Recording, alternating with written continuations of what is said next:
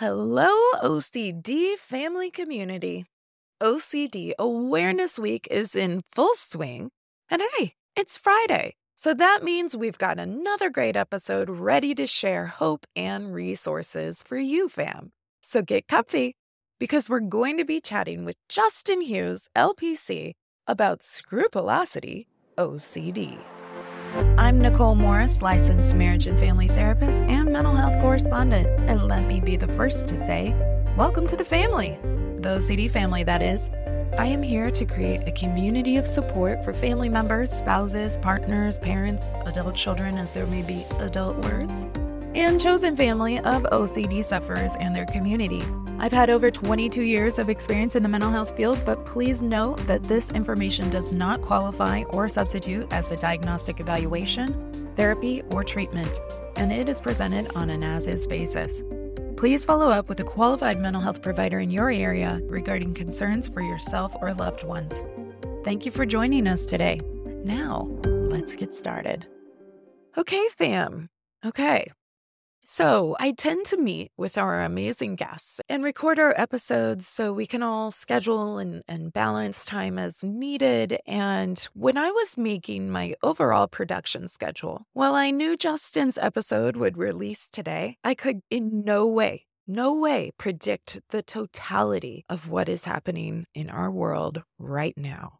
I try to keep this space apolitical, and intentionally so. And that's not because I don't have beliefs and stances or you yours. I respect us all, and I want us to be inclusive to all people. Because guess what, fam? OCD affects everyone. No matter your race, ethnicity, gender, sexual orientation, religious beliefs, politics, OCD shows up. But today we're talking about Scrupe, which is a shorthand way of referencing scrupulosity or scruples, as you'll hear Justin share more about in a few minutes here. And while this often impacts people within their religious faith or traditions, it also hits on morality. And so I feel like my aim here isn't to be political at all, but to be human. And y'all, the utter devastation and horrific assault and murder of more Jews than has occurred on any day since the Holocaust. It's gutted me. My heart is broken for the Jewish people. My heart is broken. And there really aren't words that can express the devastation. So I would be remiss if I didn't take a moment and really express my deepest sympathies for the atrocities taking place. And so I wanted to be mindful, and I want to hold space as we ease into today's topic, and Justin and I discuss Scrupe a bit more. Also, on a lighter note, I do want to take a moment to share and brag a bit more about Justin Hughes, because he is a great and compassionate expert in our field, and I'm excited to share more about him with you, fam. So Justin is the owner of Dallas Counseling, PLLC. He's a clinician and a writer, and he's passionate about helping those impacted by OCD. He serves on the International OCD Foundation's OCD and Faith Task Force, and he is the Dallas ambassador for OCD Texas. All right, Texas. On a funny aside, Justin, when I was in graduate school, there were like 9 or 10 of my cohorts that were from Texas, and they were Texas first, American second. They were lovely, and I loved their zest for Texas. So Justin is the Dallas ambassador, and really he has just worked with a diversity of clients, but he is also dual trained in psychology and theology, which is so important, especially when we're thinking about a conversation like we are having today. So he does well at helping folks understand the intersection between faith and OCD. So I'm going to link his info over on this episode's blog over at OCDFamilyPodcast.com. But you can learn more about him too at JustinKHughes.com. And I know y'all, you're like, wait, I'm washing dishes. I'm driving. I'm running. I can't write this down right now. So again, I got you. No worries. Head on over to the blog and you can just click the hyperlink. We'll make it easy peasy, lemon squeezy for you. Also, fam, just to note, he has some amazing resources available over on his website as well, including free guides and handouts that you can download. So he's got a lot of great resources, not just on that intersection of faith and OCD, but also for OCD, anxiety, and other related disorders. So without further ado, let's get to chatting with Justin, because I really appreciate his humor, his compassion, and his sensitivity to discussing all the things, and I'm sure you will too. All right, well, welcome back to the OCD Family Podcast, and we are welcoming a very special guest in Mr. Justin Hughes. Hi, Justin. Welcome. Hey, Nicole. Hi, everybody. Hi. It's so nice, first of all, to meet you. I think I saw you around at the conference. There were so many people and so many great presentations to attend at this year's International OCD Conference. But today we're coming on, and you're in the United States, in the Dallas area, correct? Yep, Dallas, Texas. Yeah. And we're going to be talking about scrupulosity today. If scrupulosity, whereas I like to call it Scrupe sometimes, just make it put a little jazz hands on it. But in terms of talking about Scrupe, a lot of people are like, I've never heard of that. And usually once we start to talk about it, they're like, oh, I know so many people that struggle with that. Isn't that kind of normal sometimes? And, just interesting, different conversation can come about. And so, first of all, I was wondering, because Justin, not only do you treat Scrupe, you treat OCD, you treat a breadth of OCD is not picky, so a breadth of different things. Anxiety disorders, substance abuse, comorbid depression, fill in the blank. Yep, all the things. And so, for the purpose of the conversation we're going to create today, can you help the fam here understand when we're talking about scrupulosity, OCD, or scrupulosity in general, what do we mean by that? What is Scrupe? So I'll give the shortest and then I'll explain it a little bit further. So when we say scrupulosity, we are saying OCD, and specifically with the manifestation into religious, spiritual, and moral territory. So hard stop. I'll pause with that. More specific, though, scrupulosity as a whole is a word. We don't have the market on the word, just like OCD doesn't have the market on obsessive, because obsessions can look different in different ways. What we mean in OCD is something very, very particular and distinct. Also the same with compulsive as well. It's used in addictions, and it's a correct term to use in addictions, but we mean it very specifically rather in OCD. So scruple was the kind of the original English term that came about, but if we go back as far as Cicero. Oh, let's do it. Let's go to Cicero, y'all. Yeah. All right. So Cicero used, it was basically scrupulum in Latin, which was reflecting kind of a small weight or measure. It's turned into scrupulous, spelled a little bit differently. Shakespeare used scruple to reflect a small weight or quantity, but it started to be applied especially in religious contexts and by clergy particularly to reference like a stone, a little tiny pebble that's an annoyance in someone's shoe, scruple. And so then it ultimately almost became exclusively moral, religious, spiritual, around the, I think, 1400s or so, 1500s. And so if you want to understand what possible early OCD could look like, not always, sometimes it was just somebody who was highly performative of their beliefs or really, really stuck, and it might not have fit, just like there's a spectrum. There are people that have subclinical traits of OCD, but don't have OCD. Right. But if we want to find OCD, actually, that's how we find it, is in the history of OCD, we tend to see it showing up with clergy, which I think is so cool that it makes that full circle when we're talking about scrupulosity today. Fast forward to the medical diagnosis of obsessive compulsive disorder after a lot of history. Happy to dig into any of those points, but I'll try to keep this at that mid-level of explanation. Yeah. With scrupulosity, we now see it as a subset of obsessive compulsive disorder. What is it? Recurrent, intrusive, unwanted thoughts, urges, images, impulses. Frankly, really any internal experience that's unwanted. repetitively. Yeah. And when we think of something that's intrusive, we can think like so many of the thoughts that we associate with OCD are going to be just that, those unwanted, unwelcome thoughts, right?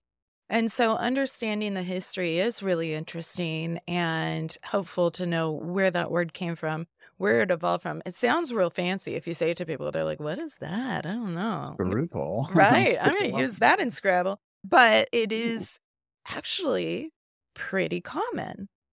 And so I found this article. This was a post that was posted and medically reviewed through GoodRx. I'm going to put it on the blog post for this episode, but it's quoting, I trust the research because I looked at the research. It's like Michael Tuig, and I'm like, okay, yeah, no, we're good. But Nice. yes, who does a lot of work and research in ACT and acceptance and commitment therapy. But the statistic was really interesting to me. So this write-up for GoodRx, if you guys want to check it out, is from 2021. The research they cited was from 2013. I don't know. Maybe you will if there is more recent research than this. But what I found interesting is they said in the U.S. alone, an estimated 2.3% of people will experience OCD in their lifetime. And of that percentage, of the 2.3, as many as 33% will experience scrupulosity specifically. Bingo. Yep. That's the recent research. Yeah. And so I was looking at that and I thought, you know what? I'm not surprised by that. And yet I would not doubt, ironic, I would not doubt that number is higher because I think it's probably very, very underreported. And if you've ever attended the Faith in OCD conference, if you didn't know there's a Faith in OCD conference, we'll talk about that, I'm sure, during our time together. But you'll hear many people talk about how they've grown up with these different thoughts, how they've been afraid. We look at the church culture, we look at ethnicities and the community culture, the family's culture. Some of this stuff is like, I can't even consider uttering this really unwanted thought that I maybe had that could jeopardize my understanding of my faith. And so it doesn't get reported, or when it does, if it does, depending on the staff and the clergy and, you know, even the type of religion, how they're going to respond to that is going to make a huge difference in whether they further internalize and shame themselves because they think this is a faith issue when it's a mental health issue. Or there are some growing, just as we were talking about before recording, there's some progression and evolution in thoughts within different groups, within religions as well.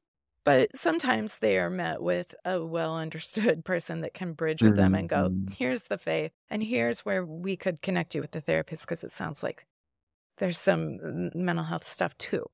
But I would say on average, most people aren't going to be understanding of Scrupe. So as we kind of dive in a little more, I sometimes hesitate giving examples of what presentations can look like because people will sometimes be like, if I'm doing the checklist, and if my thing doesn't show up, then that's proof that no, this was a me problem.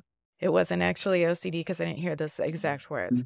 But we know that OCD is as creative and immaculate as the design that is our brains and our creativity.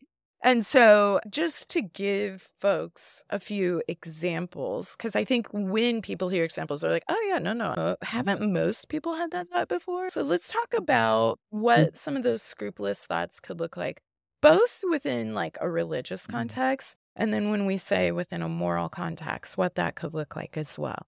Yeah. And I'm going to flip it on its head because a lot of times they start with religious, spiritual, but I'll start with the moral here today. I like it. Mix it up. Be flexible. And I want listeners to hear a broad base of examples to catch them. So with moral scrupulosity, it can be something just related to the performance, the follow through of moral beliefs. It shows up in any number of ways. Actually, a great example recently with a couple of clients. I don't know why this popped up a little bit more recently, like one of those interesting things. I went to Chipotle yesterday to enjoy my bowl, which is so good. I love it. It's not a plug for Chipotle. And it is lunchtime, though. We're like, Okay.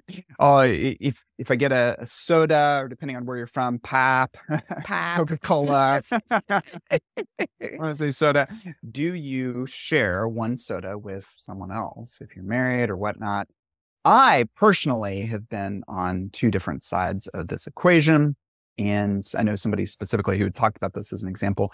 And they have a lot of joy in being attentive towards not giving their spouse extra soda. It literally, they told me that they'll say to their spouse, "Hey, can I have a drink?" It's like, no, like this, Yeah. take the card or I'll go get you one, like in a very kind and joyful and humorous manner. In a But joyful spousal way. Like, what you mean yeah, is like, no. That's the joyful spousal way. that's funny. Yeah, and that was his conviction. And I've had that at different points, so I don't hold to that now where if my wife wants a drink of my soda, okay, fine, with unlimited refills. But it would be just a small example where it doesn't have to be out of a spiritual belief or religious belief. A lot of times it can be, but just the morality of something. It can come down to basic laws, could be traffic laws, could be how a person has treated another person. Will they be seen as caring or altruistic or giving? And this is where it shows up a lot for atheists and people that don't have a specific worldview religiously. Right. And so it's important that people hear they just really crosses over into any number of things. And I think maybe more obviously it's going to be with religion and spirituality. But if you're here today with any number of examples, I just don't want anybody to think, well, that's not me because, I'm not going to the priest or I'm not, confessing this or I'm not praying, or feeling really, really alone because it could be the person who doesn't have any particular system that they follow, but they find themselves compulsively praying. That shows up too. Atheists. Oh yeah, for sure. With atheism, I've seen it quite a bit actually with atheism, and there's that fear, and it's not. Sometimes people will be like, well, maybe they're just agnostic because they're kind of questioning. And it's like, no, they have an identity. And this is where we like to talk about words like ego dystonic and egosyntonic. They have an identity. Fancy terms. I know. We're full of the fun terms. We could have a lot of fun at a party together. We can feel better about ourselves that way. We could play Taboo, which would be a great game for a bunch of OCD treatment folks, the fam, that we could have fun with that. But yeah, it's interesting because if you say you identify as an atheist, and yet you feel yourself having, whether you're consciously aware of why you're feeling the upset or you're just feeling it and you can't put your finger on it, and you find yourself praying, that could add a lot of distress, especially when you're praying out of that function of kind of covering your bases, even though you don't believe in bases per se or whatnot. And because it's ego dystonic, it's really distant from how you see and understand yourself, how you see and understand the world. It feels intrusive. It feels distressing. When something is in line with our values, then we're like, oh yeah, well, maybe it is. Maybe it's not. I mean, that would be, I think, more in line egosyntonic with somebody that maybe is questioning but not landing firm anywhere per se, maybe an agnostic or so. I'm not doing great definitions, but just for the sake of giving us a little bit of an example. And so, yeah, I think that's a really good point. Like if you have a certain kind of moral, ethical code that you live by, like don't park in the handicap spaces and want to be able to do good for the world, or maybe not even know what that ambition is, but worry that you haven't done enough. What's your purpose? That can show up a lot in that moral Scrupe realm, right? Yeah. And especially with that example, it may just sound so light, but when we're talking about OCD, this is going to be the person that it haunts them, it bugs them. It's more than just a passing thought. So I don't have OCD, but have struggled with any number of intrusions, doubts, fears, getting hooked on different things for periods of time.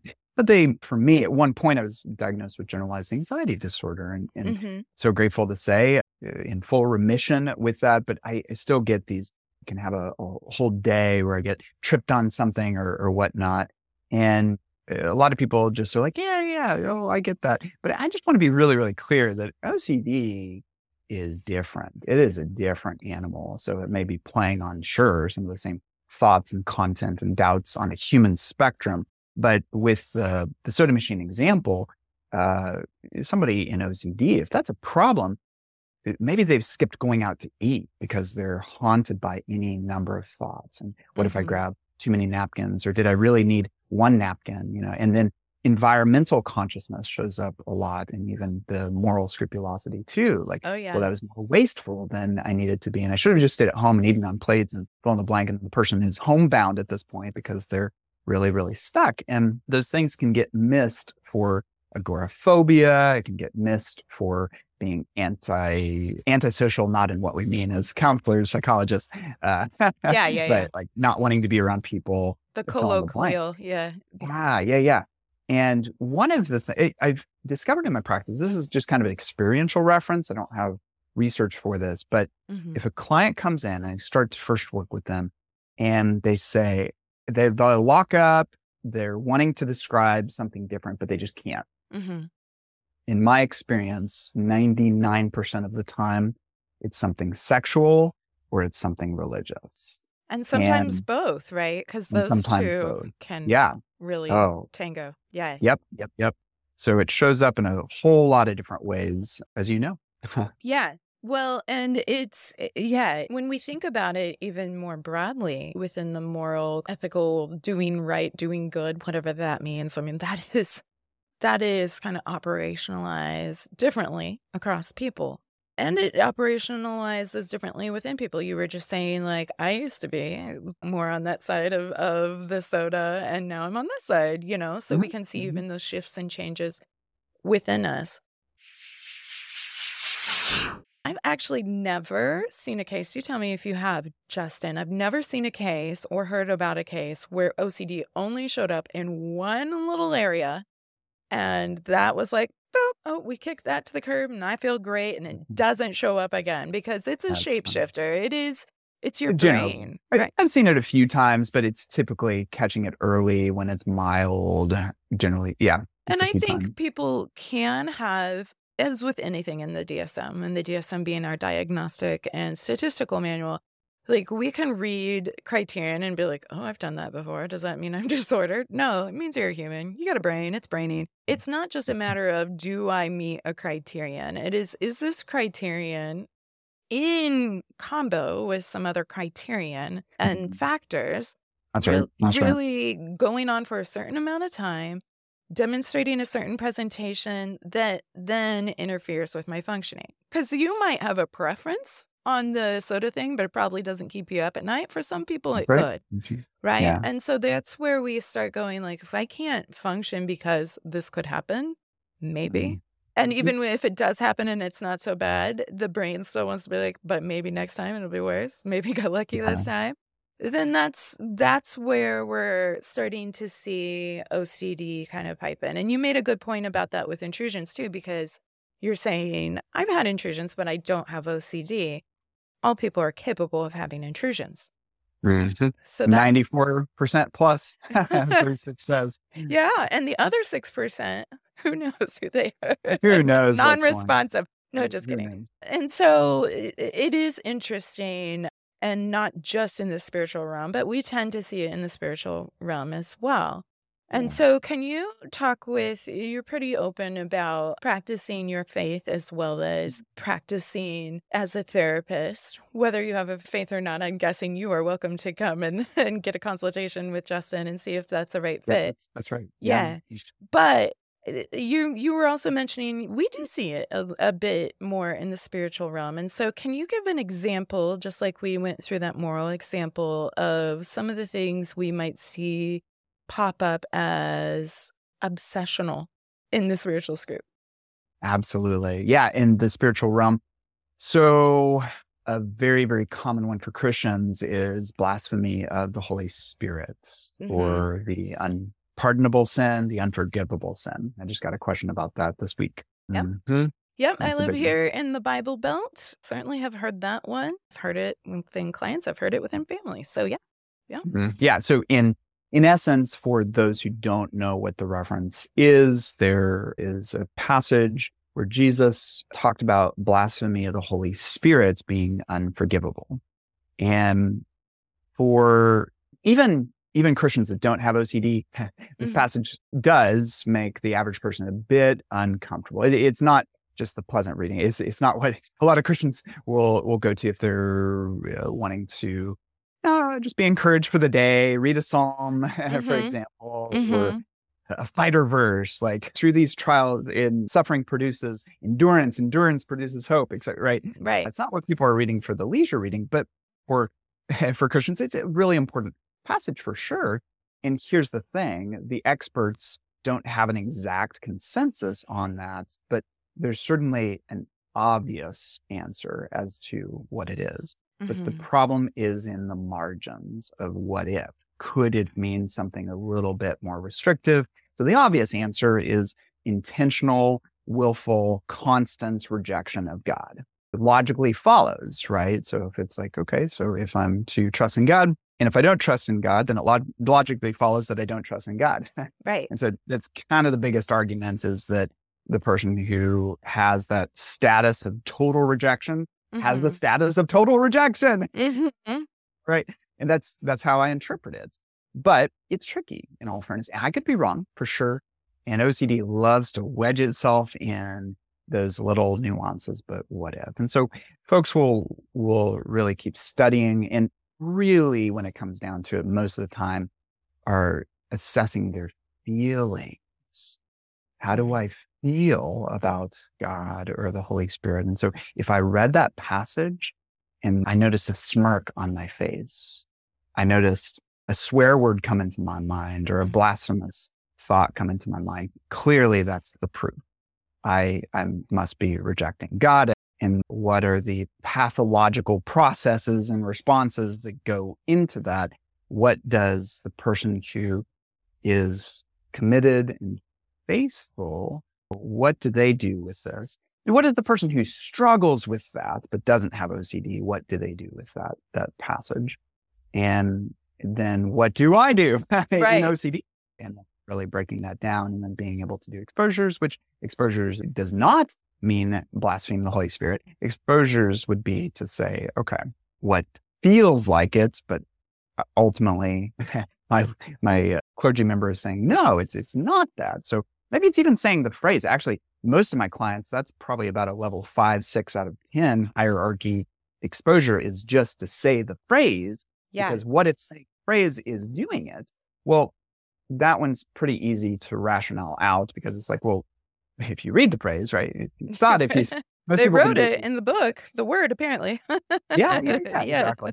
But a lot of times I have to start way softer with that to be like, okay, so can you sit with just that conceptual feeling right now? And let's practice some response prevention. How do we do that? Okay, well, there's 100 skills that go into the moment of response prevention. So let's sit with that discomfort without having to cancel it out, without having to pray, without having to undo, without having to read other scriptures, without having to give proof, without having to get reassurance. Fill in the blank. Right. Yeah. And, you talked about two parts just for folks who are newer to this, where you were mentioning the exposures. This might be a lower level exposure, and also the response prevention. And so just wanted to know, so within ERP, that's exposure and response prevention, that is one of our evidence-based treatments for the treatment of OCD. We look at how the benefit of not only exposing ourselves to that distressing thought, image, sound, it can manifest. These obsessions are not just thought mental obsessions. They certainly can be. But it could be an image. It could be the thought of something that you consider very sacrilegious and very heretical or triggering. And the fact that you had that thought, now that feels like evidence because I had a thought, right?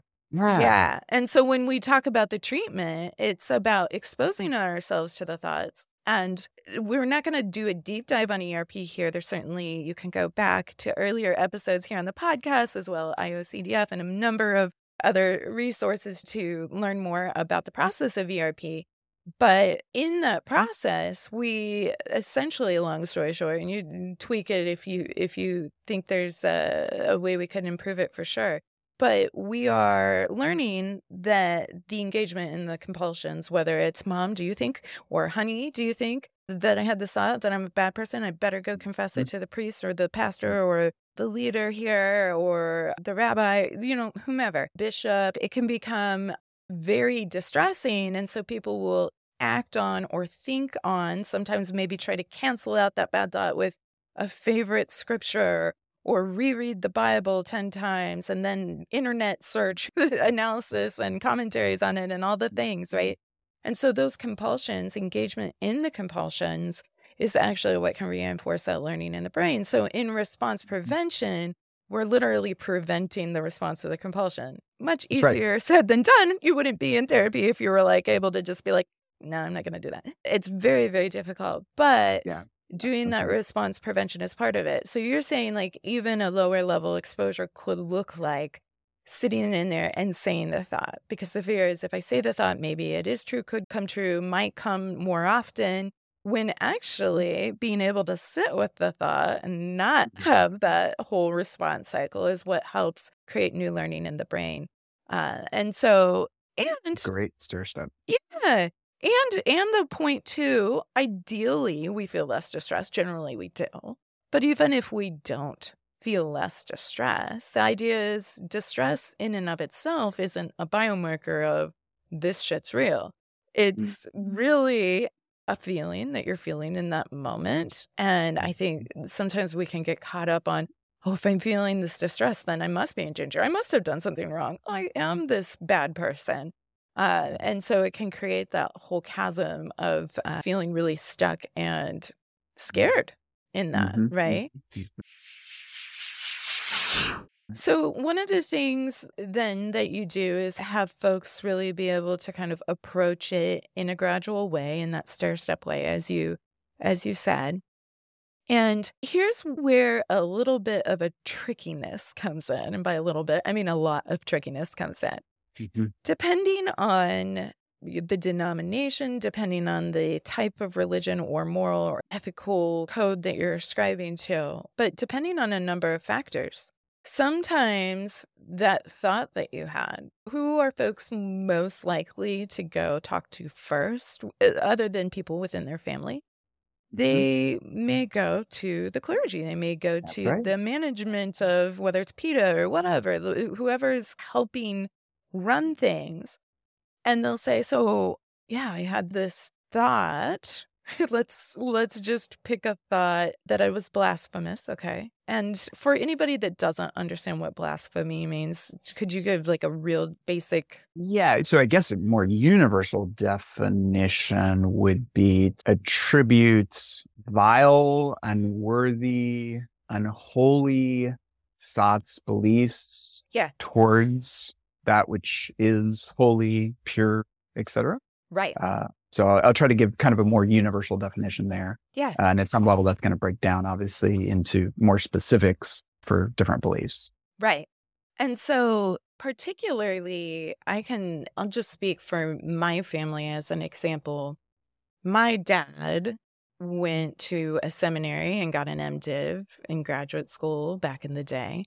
He had to take courses on counseling because, of course, as a pastor, you're going to have to shepherd different people. They're going to come to you with their problems. And they read books. I want to say, I'm looking right now, I think it was Jay Adams is kind of what's sticking out in my mind. Yeah, Competent to Counsel, Jay Adams. Yes, okay, you're aware of it. I haven't read it, to be honest, Justin.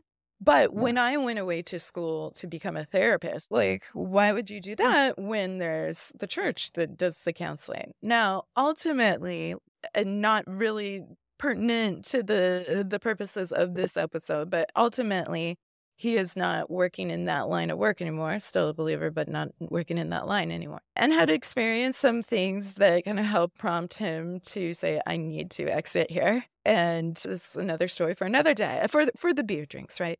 But one of the conversations I remember having with him many, many decades at this point ago was that, incompetent to counsel.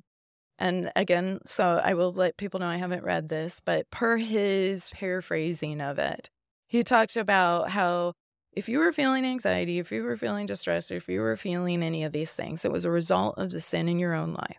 And what you needed to do was to resolve the sin in your own life. And that would lead you to a place of peace. And even so far as, that anxiety will be gone. You won't want to cheat on your spouse. All these different things. Like it could be applied in a myriad of ways.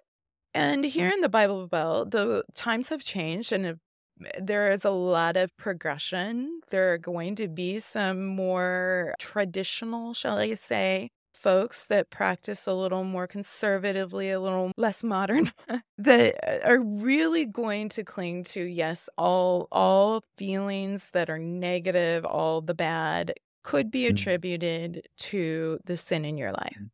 And so if you have a thought that is blasphemous and you're like, oh my gosh, that is against my higher power, my God, and you have that understanding, you have the backing even from the pulpit going, and if you had that thought, yeah, it's because you're a sinner. And well, you could objectively, I guess, say, well, aren't we all, whatever. But yes, that's in the world. You need to reconcile that. You need to ask for forgiveness. You need to resolve the sin that's causing that, as if it was your fault. Yeah. That you have anxiety now. And that is a dangerous, difficult thing that does happen, not just within Christianity, happens within Catholicism, within Judaism, within atheism even, in terms of where the messaging coming down reinforces that intrusive fear. So when we talk about scrupulosity, it gets tricky sometimes because people want to know, where can I draw the line between my mental health and my spiritual health? Yeah. Right? Yeah. Like there's a line. Like you're like, exactly. Oh, it's a line. Look, it's sparkly. Go for it. Yeah, it's like the Mason-Dixon line. We just got it. Ooh, look at that accent. He's got some Texas going for us there. Yeah. Yeah, it becomes particularly tricky. And what's interesting? Yeah, I don't know Jay Adams personally. I've read parts of Competent to Counsel, so not the whole book. So I don't know well enough to represent him on this. I will say that the takeaways for many people are exactly what you said. So I don't know if that's actually what's taught, but the takeaways are often exactly what you said. That the message seems to be a pretty clear line of demarcation. If you have anxiety, first of all, some teachers will fall on the camp that anxiety is sin. And so right off the bat, that's a sin. And then if it's because of sin as well, then you need to resolve the sin. Then a person coming in who has OCD, that's just a complex place to be. Now, actually, so one thing that I'll throw out there, and I will share, is it okay to share personal belief? Because I think it would actually be helpful. Yeah, you are welcome. Yeah. This is the fam. We keep it real. Yes. So all right, free. fam. Here we go. Feel free. Yeah. Okay. So as I work with a lot of backgrounds and belief systems, as I will respect anybody who comes in, I do work a lot with Christians. As a Christian, people seek me out. I went to a well-known Christian seminary for my training, et cetera, et cetera. But one thing that I'll share is philosophically, theologically, the starting point of what you said is what I believe. So that sin piece, that both personal and in corporate, like in the world, but also personally, that I am a sinner and I need God. And also that the world's brokenness is seen as both results from and also maintenance of ongoing sin. I do believe that. And I believe most Christians do, because that's Christian doctrine. So that being said, what do we do with that? A lot of people were maybe squirming in their seats a little bit right now. What's interesting is that the problem with what you were talking about is that, first of all, there is an interpretation that anxiety must be sin. Interpretation. And second of all, that how it is resolved must be through X, Y, Z. And Christian doctrine also teaches that it is back to the Holy Spirit, that it's the Holy Spirit who reveals sin. So the moments that I'm using my checker, so to speak, mentally, feeling wise, or whatever to figure that out anyway. I'm actually off points from Christian doctrine anyway, which people can start to freak out like, no. So to approach it graciously is words of Jesus. My yoke is easy and my burden is light. Actually, following Jesus is also other passages that talk about how hard it is. Well, there's a hardness and there's a lightness to that. And I think what happens a lot of times, again, I can't speak for a specific person, but seeing the results in those that I work with is that they have experienced burdens heaped up on their shoulders from other people. And sometimes religious trauma. People who were critical, were controlling repetitively. And there are people that are hurting and people who have been hurting. And on the recovery side, lots of church hurt and also lots of other types of hurt in this. And I'm going to say that that initial starting point, the comment, I hold to that too. It's a Christian doctrine comment. But the application of that, what do I do with that? What does that mean? That's where I'm going to divert to say, well, first of all, there are really good, solid teachers who fall on different lines of anxiety is a sin, anxiety is not. I would mention two names. I'll name drop here. John Piper believes anxiety is a sin. Max Lucado does not. And they both have they have a big platform. Absolutely. Read a lot of books, resources from both myself, enjoy different points and pieces. But from the argument from the perspective, I have a lot of friends here, and even that I went to seminary with are on the other line that they approach things more, I would say it's closer to pastoral counseling. So even if they go on to get an LPC, by and large, they're working with folks in the church and it's biblical pastoral type counseling. Like that is LPC folks being licensed professional counselor. If you're like, what? Yes, I'm sorry. You're good. You're good. Thank you. You're good. Thank you. So that's fine. And I know many that do some really, really great work and are helping people in relationships and parenting and marriage and application of the faith and so forth. But back to the OCD piece and why I'm starting to get so bold and comfortable speaking of different faiths too. At first I felt uncomfortable. Yeah. Doing this publicly, frankly, because I have more historically been afraid that other Christians are going to hear me talking about atheism and Islam and Christianity and being like, OCD, here's how it shows up. And that basically I'm going to get canceled. Right. You're endorsing other religions, which is not to say, I don't want to make it sound like Christians are going to sit there and be judgy, because Christians do get a very bad rap for being judgy when all people have their different thoughts and different ways of conceptualizing things. And that's and it's not fair for us to paint with a broad brush and be like, all of you think this. That happens so often though. You'll hear, well, that's what the church thinks, that's what the Christians think. Yeah. So thanks for the graciousness there. Yeah, so it's one of those things that I started to realize, no, like to talk about how this shows up in the same ways, regardless of what you believe, is kind of like the best thing to emphasize, because it's emphasizing that OCD is OCD is OCD is OCD is OCD is OCD. Yeah. That obsessions are obsessions are obsessions.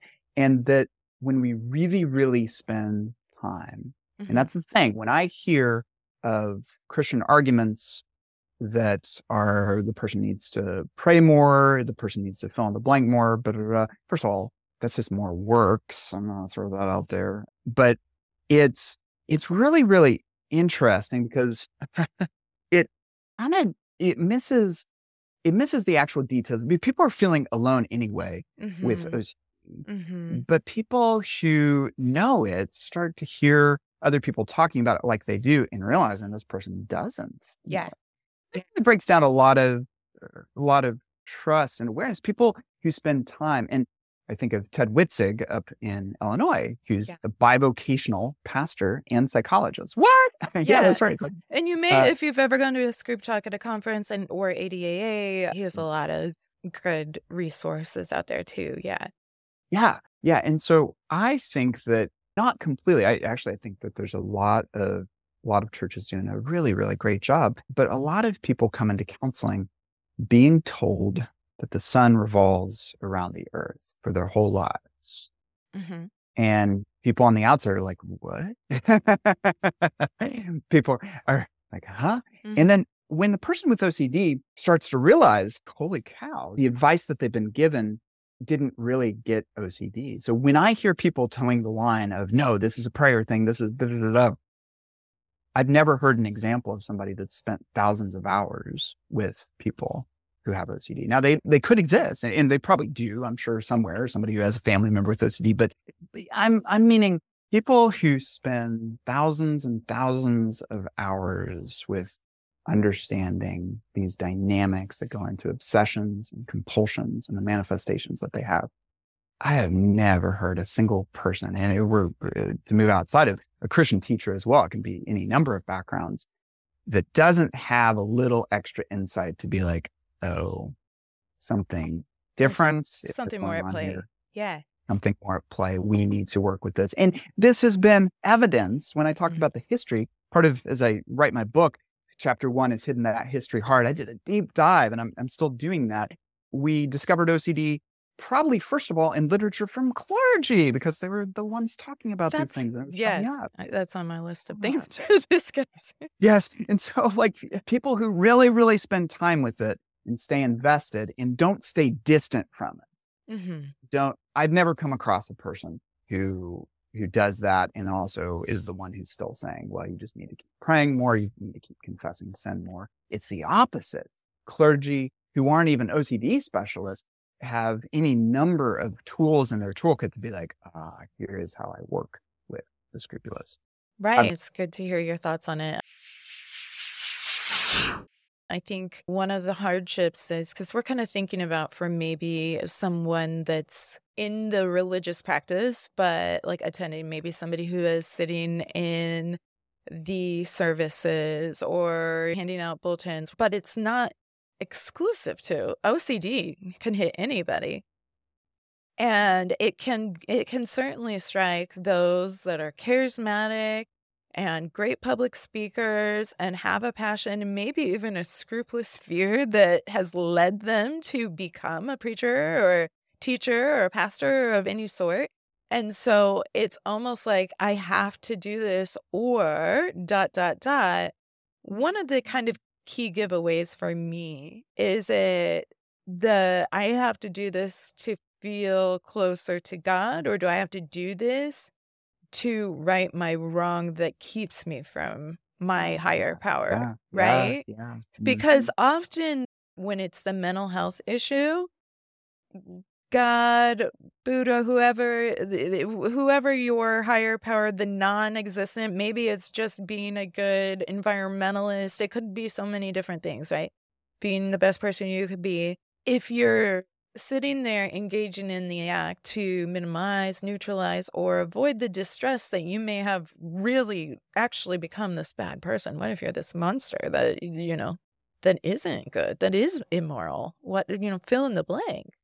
Then that sounds like it's functioning as a compulsion. If you're doing it and you're saying this is value driven because it creates closer intimacy, closer relationship, connection, worship, whatever. There can be many different words or experiences. Maybe it's being one with Mother Nature. I mean, it can look so many different ways. Then that sounds more egocentric, in sync with what your purpose is. And when you think about going to church, what is your purpose? Is your purpose just to avoid hell? I mean, that might be in there for some folks. They might be like, that's my purpose. Or I don't want to be there. I don't want to be in outer darkness. I don't want to be in whatever these spaces that it could be, purgatory. But is most of your engagement, whether it's going and hearing a lesson or a sermon, participating in a class, in a small group of people or a community group, is it to grow closer to your higher power, your God? Or is it to kind of wipe out and absolve the slate here so that you can be in good standing? And so if it's moving, separation. It's moving towards relationship. But sometimes the very charismatic, very well-intentioned, sometimes scared with their own scrupulosity person at the pulpit or at the lectern or on the microphone, it's dealing with scrupulosity.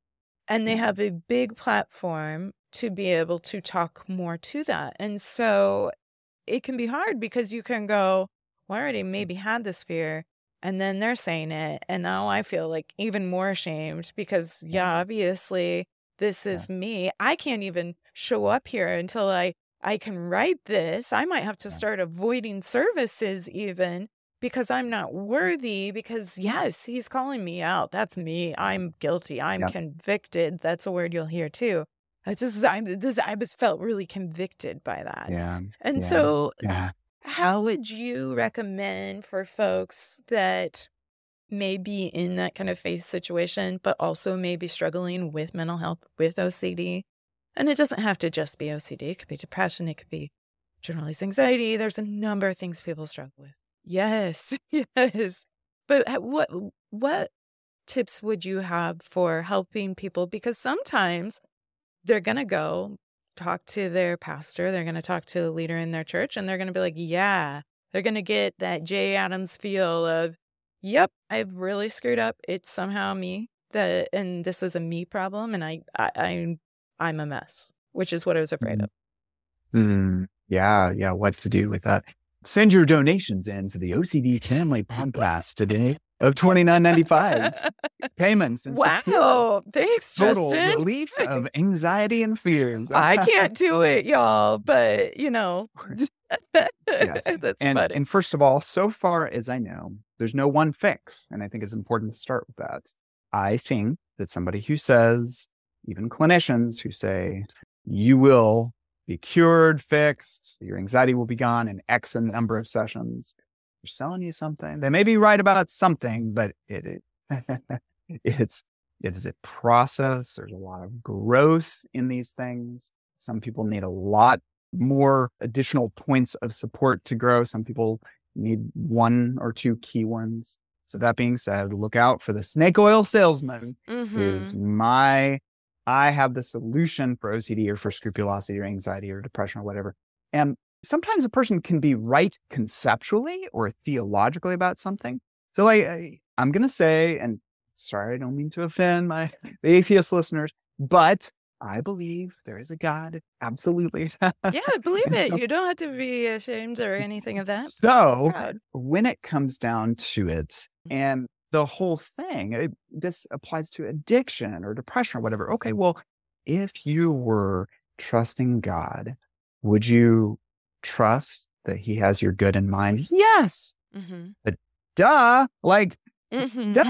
Come on. If it was that easy, the person's tried that. They've tried that. Yes. Where is the space? Where is the room for the struggle? And that's where I'm going to work as a clinician, as a supporter, as friends with OCD, loved ones, etc., is to get into the mess. And frankly, I think that's what Jesus would do, is to be in the mess of these things. And so getting into that mess, there's a few key things that I think are really, really important. So somebody starting out, just getting a little bit of information. Yeah, please. So jump on IOCDF or go to Ted Witzig's accounseling.org. You can go to my website. I'm sure you'll include in the links. I'm not going to give a big marketing push for it, but find a couple of reputable resources that you think could go for maybe 2 or 3. I don't want anybody making me the end arbiter of their faith. And that can happen, with human nature in general for sure, but then also especially with OCD. I don't want to be the scrupulosity guy or the Christian Scrupe guy or OCD, because first of all, that's a weight that I don't want.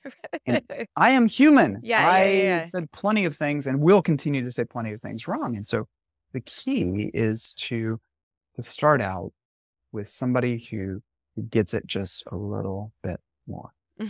New reputable websites, etc., oftentimes is a good start, or a few books can be a good start. It doesn't even have to be a scrupulosity-oriented book. Jonathan Grayson's Freedom From Obsessive Compulsive Disorder references that quite a bit. The classic guide is probably Joseph Sirachi's Doubting Disease, towards it, and then a lot of others, and many in the works, and I'll have a book come out at some point too. But the information is, I think it's that starting point. But then very quickly, very, very quickly after that is, as much as possible, find a trusted other. Yes. And it requires kind of going out on a limb for some people. Someone's going to be much more obvious, like, oh, yeah, I know this person is trusted. I just need to get up the courage or pray for the courage or try to have this conversation. And starting with a possible trusted other to talk about it, because it just has to be. I love OCD family as a name because we do this in community. Yeah. We don't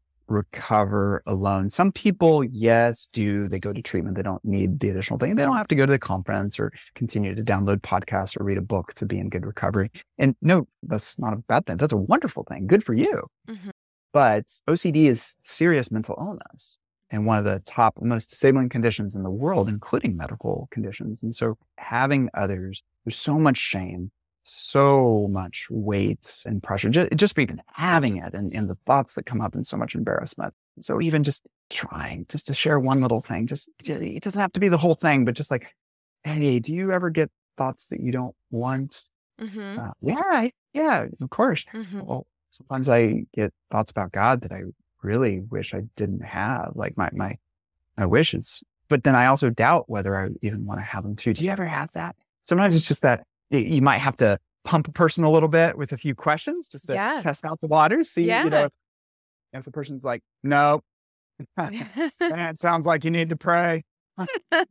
Well, thank you for your time. Uh-huh.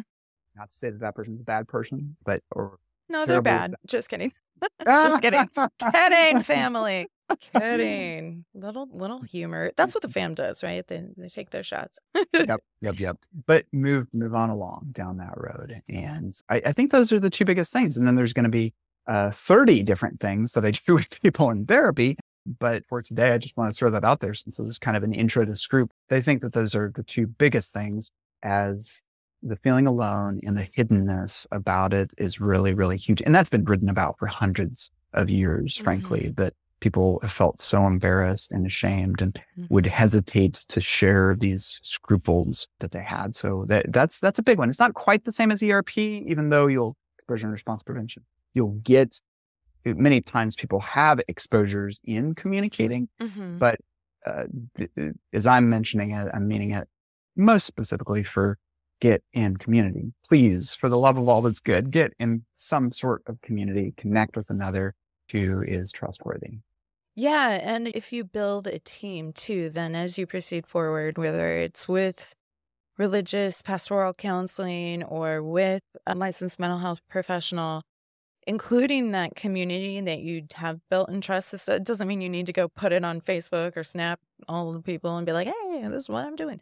But being able to help include folks is really helpful, because then we learn whether something is helpful feedback and providing information or it can be harmful, and we're doing reassurance for compulsion. And so just being able to expand that net, knowledge is power, and then you have your cheerleaders, and not just cheerleaders, other people that you'll often find with lived experience as well. And so I think that is really helpful. Another thing I think about in terms of finding a trusted provider, and I tell people, I'm like, so where's the line, right? They're like, yeah. Where's the line though, right? I'm so glad we're talking about this. Yeah. And I'll say to them, here's the great news. You don't have to figure out that line. I don't have to figure out that line. First of all, a lot of different religions will see this higher power as kind of the almighty, right? The omnipotent, the infallible. One of the ways as we kind of expand that out is we go, okay, like especially within the Christian faith, God is all-knowing. He does not make errors, right? He's infallible. But humans make errors all the time. And actually, errors can be a great part of our growing experience. We learn to ride a bike, not usually by just understanding the physics of it and going and observing. We make some errors. We learn about our center of gravity, our balance, all those different things. And so in terms of the good news is we don't have to be infallible. And OCD, what we learn is, uncertainty exists in the world, and you're not always going to know things, right? That doesn't, and it doesn't mean you can't have a good relationship, a faith relationship, a faith-based marriage. It doesn't mean you can't have it be a good activists for making sure that we're helping with environmental causes, if that's how Scrupe might be showing up for someone. It could just be a myriad of different ways. And so what I will say is I am a therapist. I may have certain awarenesses about how different faiths function, but it isn't my job to find the sparkly line of what's faith, because that's not my field. Whether you practice or not, you're coming to me for the mental health. So I know mental health and I know OCD. And what I can say is I can work on that really well. So then partnering with somebody that person does trust, maybe a clergy, maybe a staff member, maybe a Bible study leader, whatever, finding people you can bridge with that really understand the faith piece then, because they're not going to know where the line of mental health is either. It's not their thing. Yes, we all have mental health, but we're not going to know. And so being able to sit in the unknowing with the right guides in the right spaces, that makes a huge difference. Yeah. Well said. Being able to sit in the right space. I love that. And it's really, really hard. Sometimes hopefully not by death. Maybe you've had this experience, Nicole. I lose some people just after that first session. I lose patients, and I usually don't know exactly the reason, but I have a pretty good guess that just for whatever reason, they couldn't be okay with X, Y, Z. So I explain the exposure process and I try to approach it as light as I can and to explain the interaction from a faith standpoint and how you can uphold faith and so forth. And sometimes a person's just there is zero wiggle room to be able to be with an uncomfortable feeling or thoughts.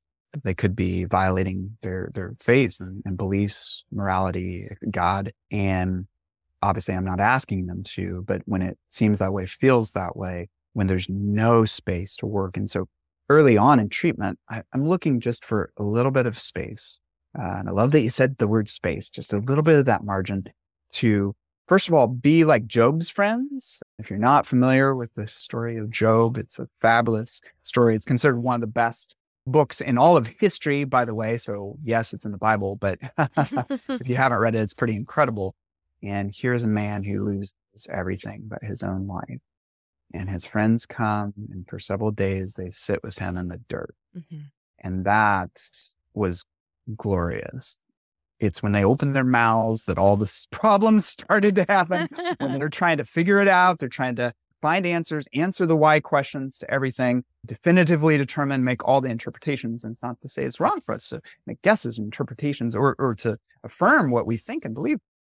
But the problem started then. And so I look for the space. How can I sit with my clients in the dirt? And sometimes quite literally as an exposure therapist. Yeah. I'm like, I bet you have actually sat in some dirt. Yeah. But how do I sit in the dirt? And so maybe third thing, besides read some reputable resources, get in community. The third thing is just to create just a tiny, tiny little space where an uncomfortable feeling or thoughts, this is easier said than done, doesn't have to be fused with, I'm already at a bad spot. And many times as clinicians, this is where sometimes we just can't do anything. A person is too severe at the time. Their motivation, their readiness, their willingness isn't there, any number of things. And sometimes that's where medication can be really, really helpful, because if a person is just constantly feeling like they're rejecting God, blaspheming God, violating their beliefs, values, etc., that sometimes something else is needed. And then sometimes it's life happening. I've seen that happen before, where sometimes it's literally been development and age, where I've seen a teen client a year or two after I'd seen them before, and they're at a different spot. The person who gets married, the person who has kids, there's all these different things. And I'm not going to prescribe any of those as, hey, fix your OCD by having kids. Yeah, no, some people are doing much worse after, some much better, some more motivated, some less motivated for treatment. But yeah, the fam here is like, yes, we're tired. Yeah, seriously. Life. But I think that third tip is to find the little margin, the little space. OCD wants to carve into those little margins all sorts of fear. So we have to have some space, foundation that's significant enough where I can spend some time and put some attention towards that. And a lot of times therapy is going to be really, really useful. But in all fairness, most people are going to show up with their clergy first. Yeah. Yeah, And then they are. second, the doctors, but not typically on the faith side of things, just Yeah. more the medical sometimes. Even if you're not a practicer of that faith, sometimes just walking into that church, a confessional, going and just walking in and being like, this is what's happening in my life. Do you have anything you can tell me?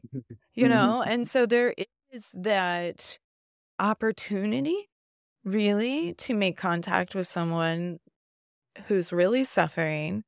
And it's an opportunity when mental health is hijacking your ability to experience your faith, to experience being good, being moral, whatever that looks like, to bridge with that and go, okay, you don't have to be alone in that. And there is hope. There's not a cure because your brain is powering this, y'all. And so your brain, we can do therapy, but it's not like a boop, don't have that brain anymore. We still have the brain.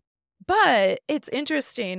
This is kind of a weird analogy, but I don't know if you've ever gotten floaters. Have you ever looked somewhere and you kind of see like black things trickle? Yeah, that's something I got a little obsessive over. I did too. Oh my goodness. I did too. I going blind. My grandpa basically went blind. I'm like, well, right. Yes. My mom had floaters. Then she got a macular degeneration. Go to the optometrist. And guess what, y'all? I saw those floaters every time because, again, I was being a bit obsessive about it. But I was like, oh my gosh, I see him. Yeah, when you're focused on him, you're going to see him. After I went to the optometrist and they're like, yeah, but I mean, like your eyes are fine and this is just your normal aging and whatever. And okay, you know what? I have to think about it. If I think about it before we like say goodbye, I could probably see a floater, but I'm sure it's been going all along. I just stopped focusing on it because I realized it wasn't the problem. And I think that OCD, it's hard for folks to even think it could get to that level. And it's not to say that every obsessional thought could get to that level, but you might be surprised because when you're not focused on the noise around it, because you realize this isn't actually my value-driven faith, for the example of Scrupe of what we're talking about today, this is OCD, then you can treat it accordingly because you want to engage with your faith and you're not going to engage with the OCD.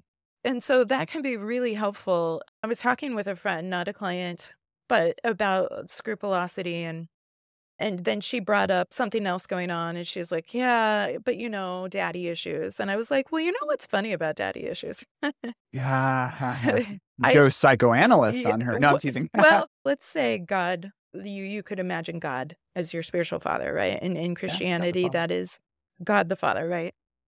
Sometimes we can have daddy issues. And so if our foundation of our faith, like you spoke to it a little bit before, we're not going to be able to get into it in this episode. It would be a good topic for a future podcast, though, in talking about that spiritual trauma or whatnot. But if you've had, just like if you had an abusive father in physical life, if you've had an abusive relationship, and certainly there can be abusive people in places of power. That's everywhere. That's not just the church, right? And so you can have somebody that has a platform, has power and influence that has been abusive towards you. And if that is part of your foundation, your spiritual foundation, your physical, your emotional foundation, then that is going to have a giant impact in how you process and construct your world because that's at your foundation. It doesn't mean there can't be hope and healing that comes out of that.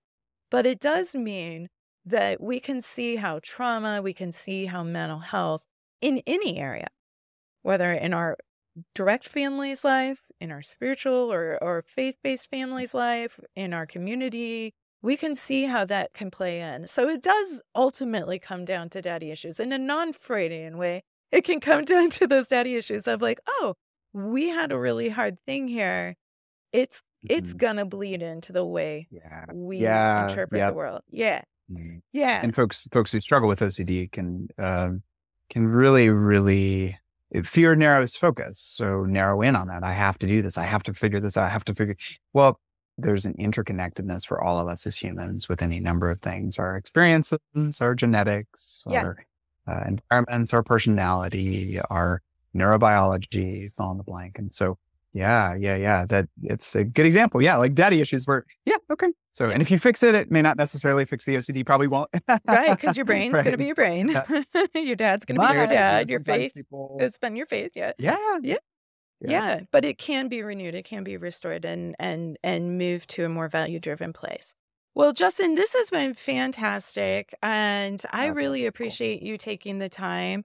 Can I ask you one last Yeah, little? that's okay. Go for it. Okay, because I want to respect your. No, you're good. It's just my last kind of thought, because I think whether we're talking about history and we were going way back in time, at one point, but you see how like oral tradition, how parables, whether if we're thinking of like certain scriptures or whatnot, were used to storytelling. Have you done any of the trainings, or have you learned about ICBT at all, inference-based cognitive behavioral therapy? Well, so yes, I've gone to a couple sessions, CEU sessions, my continuing ed. Yeah. So I'm definitely not the person to speak into it, but it's interesting, and I understand some of it. Yeah, it's interesting because understanding OCD and the creation, the reasoning of this really convincing, absorbing story that comes out of that has been such an interesting overlap, I think, with kind of understanding certain how spiritual doctrine has developed over time. And I see where so, you're going. Yep. so I see it in my community here, how that scrupulosity and those stories have such an impact. That's why when people have a good spiritual experience, they might give a testimony of their story, right? Provide that as an example. And I thought, Testify. yes. So ICBT seems like it could be a really good fit for that. And it's something that I've been thinking about more. So I was just curious if you had looked into that at all. Yeah. So just briefly through the training that I did. So what ICBT offers in its strength so far, according to the research, is a just as good as a question mark on the superior approach to some of the often called purely obsessional thoughts. So if it's harm-based fears, sexual obsessions, religious obsessions. And so I'm really, really curious. And I guess just the quick note is how I understand it is that classic CBT for OCD, which includes ERP, just to be clear, is an associative model, meaning that it says the OCD cycle is intrusion, distress, compulsion, relief, but the reinforced cycle. And then you can add interpretations in there. Sure. And it's the association with the intrusion that the person is distressed after they get this intrusive kind of meaningless thought. So how I understand it is that it's inferential ICBT. So inferential doubt is argued as the starting gate position that the person has learned to doubt their senses and doubt their experience. And then they have thoughts that connect to things that ... and then they're distressed and so forth. It's really, really interesting. I think conversation about it can spur more research and considerations. There's some research out on it as well. It's certainly not dethroned ERP at this point as a gold standard. I hope it never does dethrone. I hope the more different treatment modules that have evidence showing that it can bring hope and healing is the better. So I'm hoping nothing gets dethroned. In fact, I hope 5 years from now we can be like, and there's more things building, and we got research. Well, just like ACT. It's a therapy. Like it's standalone. It's not better than ERP, but most of us love using it, especially with religious themes, spiritual themes. How much we have to talk about values and mindfulness. Yeah. Well, thank you. Thank you for sharing your thoughts on that. Because I've been learning ICBT more, and I was just like, I really like that for especially like the existential and the religious Scrupe. I found that to be a really engaging way to approach it, but very different, very different as well. So thank you again. I am going to draw to a close. I could keep talking, Justin. So we'll have to chat again at some point. So. And if you find yourself nearing a book release, you're welcome back anytime to come and share it with the fam and let us know where we can find it and find out more information. But for now, thank you so much. Really appreciate it. You are welcome. Thank you, Nicole, for having me. Absolutely. Thank you for that. Well, fam, I really enjoyed this conversation. And, I'm struck by what Justin shared about sitting in the dirt and about being in community. He referenced a story from the Bible with Job, noting the devastation that Job had experienced in basically every way possible, short of losing his own life. And Justin shared how crucial it was for Job to have some community in that, to just sit there in the dirt and the mess of it all with Job. And again, I cannot separate my thoughts or feelings from the complete dirt and devastation happening in Israel right now. So for this intrusive thought segment, which is my application segment of the show, I'm going to invite you, fam, to sit with me, to sit with the world that is horrified and devastated by these atrocities. I'm inviting you to sit in the dirt just as you are. You can share your thoughts, your prayers. You can just be angry or crushed. You can be numb, or you can just focus on breathing. But I'm going to create space, and I'm going to create some margin for us to sit in this dirt together. Because there are times, fam, where words fail. No reason can explain. And so we sit and we hold this moment, this silence, here in the dirt.